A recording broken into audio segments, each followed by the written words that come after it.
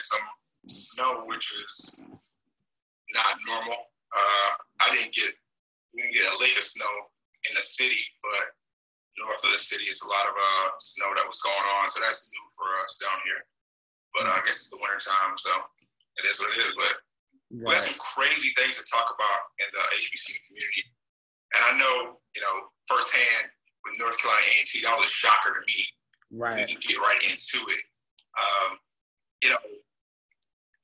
And I'm going to put a perspective of the Board of Trustees. I think what their expectation, their reasoning was, try to get a perspective of the fans and alumni and supporters of the school and what they think about it. And I've got a chance to talk to a number of alums and also just some students and supporters as well. So, from a I would say an alumni standpoint, it's a little bit of a concern. You want to see the progression, you want to see the transition. Hopefully, the Board of Trustees is using this move into a stepping stone of becoming maybe the first, FBS HBCU.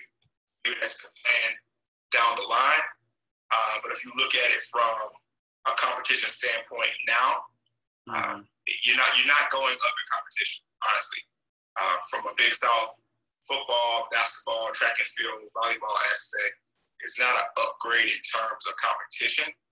But looking at some of the talking points that one of the followers was able to send to me, from a financial standpoint, you have a much smaller geographical footprint now.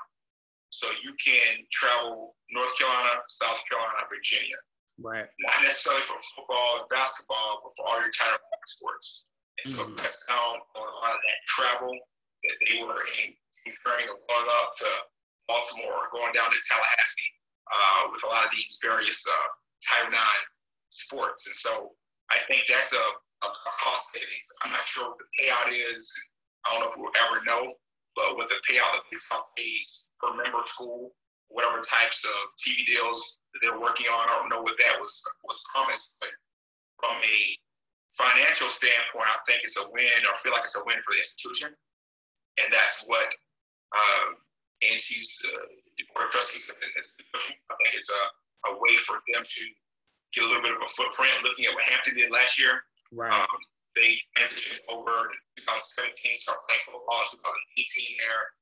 And this year, went 5-7, 1-5 in the conference. Didn't necessarily have a good year in the Big South. But going to 2021, looking at the athletes and the coaching staff and the recruiting that A&T has, they should be able to go and dominate that league and dominate that conference. But track and field, definitely going to dominate it. Right. Basketball right now, women and men, going to dominate that conference. And some of the other Title IX sports as well that you see, I can see that. So from a fans, alumni perspective, and I'm going to let you chime in on this one, but as a Tennessee State alum, playing in the OVC, you have basically 3 or 4 HBCU games to start the season. Then you got an OVC schedule. It's terrible. It's boring. It's not good. It's not fun. It's no excitement. School that you take, you're talking about Charleston Southern, Campbell. Are you excited to go to a Gardner-Webb game? Are you excited to see Monmouth come in town or Kennesaw State? You want the fans to travel. You want some excitement of playing some yet rivals. You still play North Carolina Central, maybe Florida A&M, South Carolina State. But that Big South football schedule is going to be terrible, especially the cities and the towns you have to go to. And, same thing with Hampton. They kind of fell off the map this year in terms of football exposure. Right. You didn't see them on TV. No Celebration Bowl. No, $1 million bonuses for winning games. No swag at kickoff challenge. So ESPN doesn't really focus on Big South games unless it's playoff time. And Kennesaw State or somebody is in the playoffs. But I don't know. I mean, I guess it's a win-win financially. I feel like it's a lose for the fans and alums who are, excited to go and have G-Ho play against HBCU. Now, get ready for G-Ho against Radford. Right. Right? So the last thing I'll say on this one, too, and I know you got a bunch of feelings about it, but, you know, from a stadium standpoint and an actual size of institutions, the largest institution in the Big South, not the associate members, the largest is 9,000. It's Radford in terms of enrollment.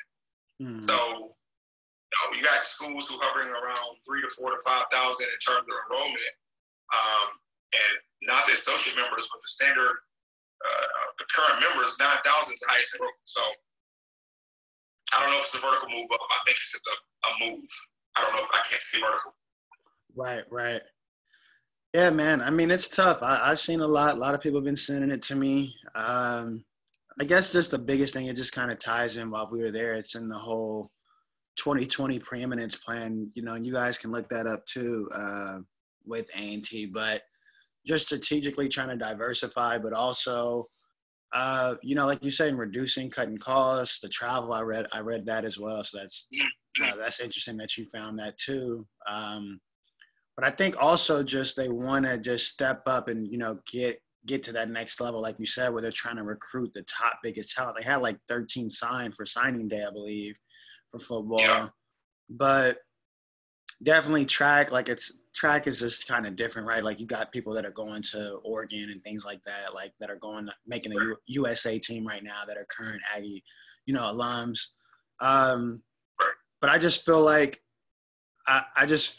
it was like kind of bound to happen because I kind of seen some of the moves like Chancellor Martin has made, and he's by no means like doesn't want to kill HBCU culture. I don't think that. I think he's looking at it as a way to maybe make another move too.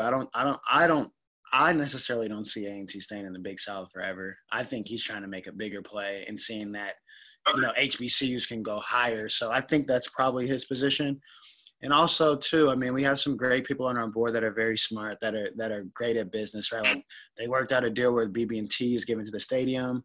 They're doing some innovative ways where, you know, now for the football team, they can make some more money for them, or they're, you know, getting more concessions. They added beer. So, like, they're doing some different things holistically, I think, where they just want to improve sports as a whole for A&T. But I don't really see it permanent. I feel like people think that it's going to be like this forever, and say it doesn't work out well, right? Like they can come back to the MEAC, but I just felt a little bit more disappointed because like A&T's success over the past 5 years has really just been predicated on, you know, being that MEAC champion. And it's like, now we're leaving, right? So like, that was kind of my thing. I was kind of like, okay, kind of saw it coming, but the way it was just announced and how the media picked up on it very fast before the transition, I think it just surprised everyone. And then there was a little bit of pushback from alumni. But the decision is done. The football team, I wish them much success. I hope it is a successful journey in transition, but I really don't see the Big South being A&T's final destination. I don't think that. No. Yeah. I agree. I think it is a play as a stepping stone. I mean, I can see them probably doing this, trying to parlay this for 3, 4, or 5 years, and then possibly going to the Sun Belt or some type of Southeastern-based football and that type of conference. Because football definitely pays the bills, and that's what is basically the basis behind this. Even though it has success, and the track and field program is dominating, but from a revenue standpoint, it's really all predicated around football. Mm-hmm. And if you look at what some other schools have done in terms of transitions over the years. I look at what Charlotte has done. UNC Charlotte, they went from an FCS program. They didn't have football at FCS for a couple of years, and then went FBS. Same thing with Georgia State. They basically started a program 10 years from not having a program to transitioning from FCS and then going to FBS, boom, within 10 years. So dollars and cents definitely makes sense being in one of those type of group of 5 conferences. And so I see that is, where A&T's play will be. The thing is, too, when you're dominating a certain conference, a lot of times outsiders push you to transition up. I mean, going back to South Carolina State back in the 70s, I think when they won the MEAC in, 73, 74, 77, 78, it was a lot of pushback from them. Hey, they're down in EMEAC. They need to go up in competition. It's not fair anymore. They're going up. Same thing with North Dakota State. They can beat plenty of D1 FBS teams. And so it's probably for them to go up soon. Because I think they won 7 out of the 8 national championships. Right. So I can see them joining. I don't know. I don't know if they ever would be Big Ten or Pac-12, but I can see them going to a Group of 5 conference. So we'll see, man.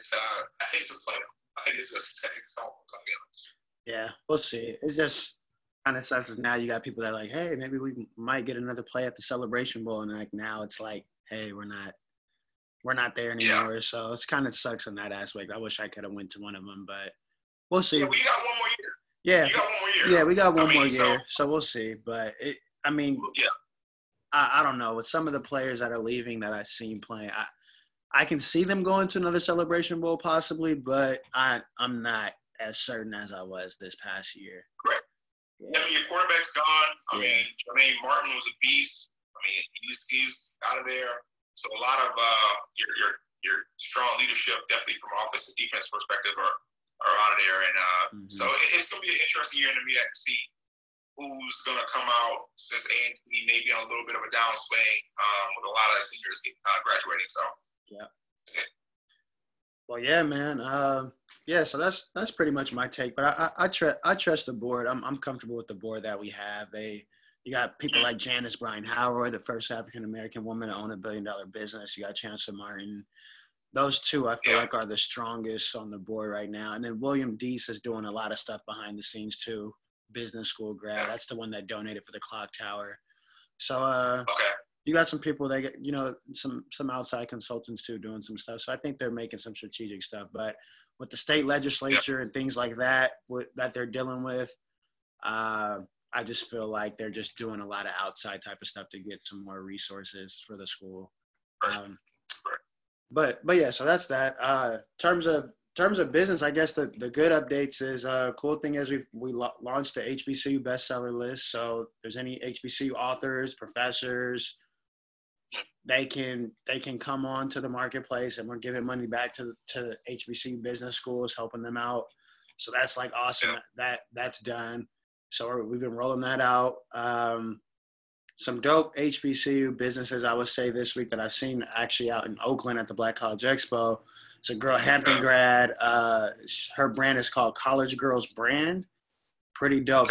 Her name's Monty.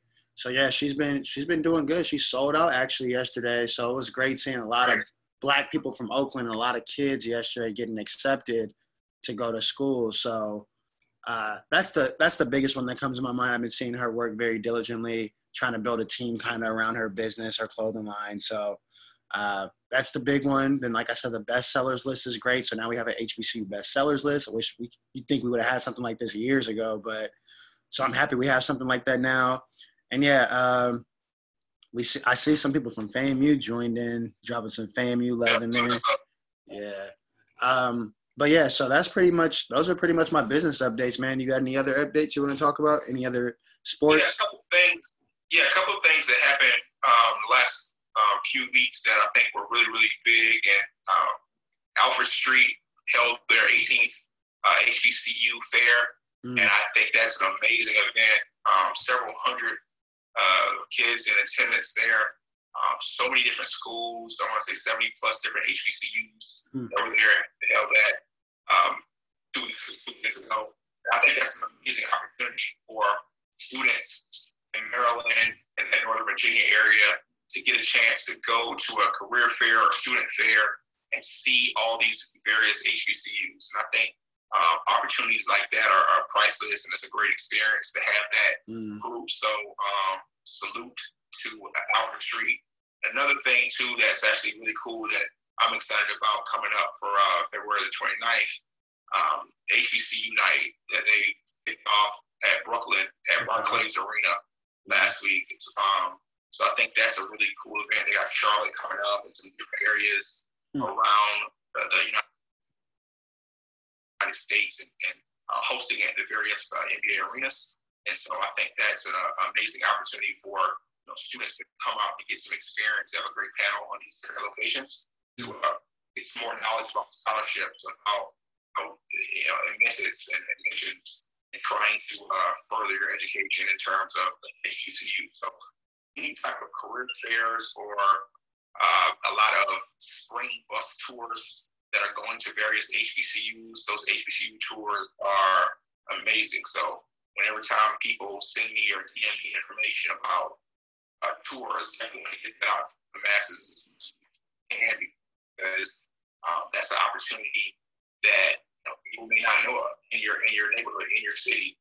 That some people are putting together some various tours or some various schools you can see this spring. So always encouraging that, and I will see how the spring goes. A lot of upcoming tours, so excited. Yeah, that's good, man. Yeah. Oh, that's another thing I forgot to update you. I want to share with you too. So they just got done doing an HBCU caravan tour here on the West Coast, starting from SoCal all the way to the Bay Area. So a lot of kids have been getting accepted. They've been going to local high schools from, like I said, starting in LA, working their way up all the way through Fresno, Bakersfield, California, also the whole Bay Area region. So a lot of kids got accepted. I would say thousands of kids got accepted on this caravan tour. They got some LA Times coverage, which was pretty awesome, in one of the schools in Linwood, which is like next to Compton, California. So it's great seeing a bunch of HBCUs commit to students on the West Coast, because they necessarily don't get the same outreach, right, in terms based on location. So I found that very, very awesome. And then another thing I wanted to ask you, how was the Battle of the Bands? Listen, that experience, man, that was really good. I definitely want to give a shout out to the media team there for putting together the opportunity for various platforms and outlets get a chance to film a lot of the various bands, Major Reds dancers, on the field. And so that was a great experience. We got a chance to meet up with a lot of different outlets and take some really good content of all 8 of the bands. And so crowd participation was awesome. It was almost packed out stadium. We did have just an upper level that was not completely filled, but from a cold, rainy day, in Atlanta, over 50,000 to 10 Battle of the Bands with some great performances there. So, I thoroughly enjoyed that. Got a chance to interview Senator Tate beforehand. Oh, wow. And ask him some great questions too about, some of his experiences and some of these inspiring musicians who are out on the field that's about to perform, and, what some advice that he would give to those aspiring musicians in the industry and what he's learned. So great experience with that, and being able to network and see all of the various schools. I learned something talking with the Hampton. They just got back from Rome, and we're having some conversation about that. A pretty good experience. Also, Tennessee State is going to the Rose Bowl next year. That was something that we were discussing with some the leaders that were there, and Benedict had some good conversation with them, and also A&T was there, and Jackson State. I really am a fan of J5, those drum majors. They definitely represented Fort A&M, did well. Grambling definitely had a good performance, and Prairie View. So all 8 of the bands definitely put on a great show. The crowd was entertained the entire time. They got a big swag surf going on in the stadium, and it rocked out. It actually was pretty good. So I got some footage on the HBCU alum page. So check it out. Okay, I got to check that out then. But yeah, man, that's pretty much it. You got anything else to add? No, man. I'll be out in Orange County this week. Okay. So I'll text you. I'll hit you up about some stuff. I'll be out there this week. So yeah, man. Looking forward to a good week, and hopefully it's getting warmer across the South, and getting excited for the rest of the spring semester. A lot of great weeks that are going on campus, and hopefully we can get through this cold. So. All right, yeah, seems good. Yeah, I saw my cousin put some stuff up too. I was like, dang, it snowed there. I literally just saw that before we hopped on. That's pretty crazy. But yeah, man. So yeah, just whenever you get out here, just feel free to text me. Now I'm closer to like the Long Beach area, so like Orange County's right there, so that's perfect. We can meet up. But yeah, so that's that, man. So thank you guys for joining in on HBCU News. As we said, we do these on Sundays, and also we do our startup interview series right now. We're gonna start trying to roll out the professionals next. But check it out. We got some great content. I've been interviewing some entrepreneurs just throughout the week when I have time. But yeah, search HBCU News on all your preferred podcast platforms, Apple Podcasts, Spotify, everything you can check out. We'll be discussing all the real issues that are happening on these campuses. And if you guys have things that we may not see or we don't see about your campus, I want you guys to feel free to DM us. We're very responsive. So send us information that you guys want us to share out what's happening on your campuses as well for the students. And also the alumni too. If you guys find any stories you guys think we should highlight, feel free to send that our way. So thank you guys, and have a great night, Terrence. Absolutely. Have a great one, y'all. Be good. All right. Bye.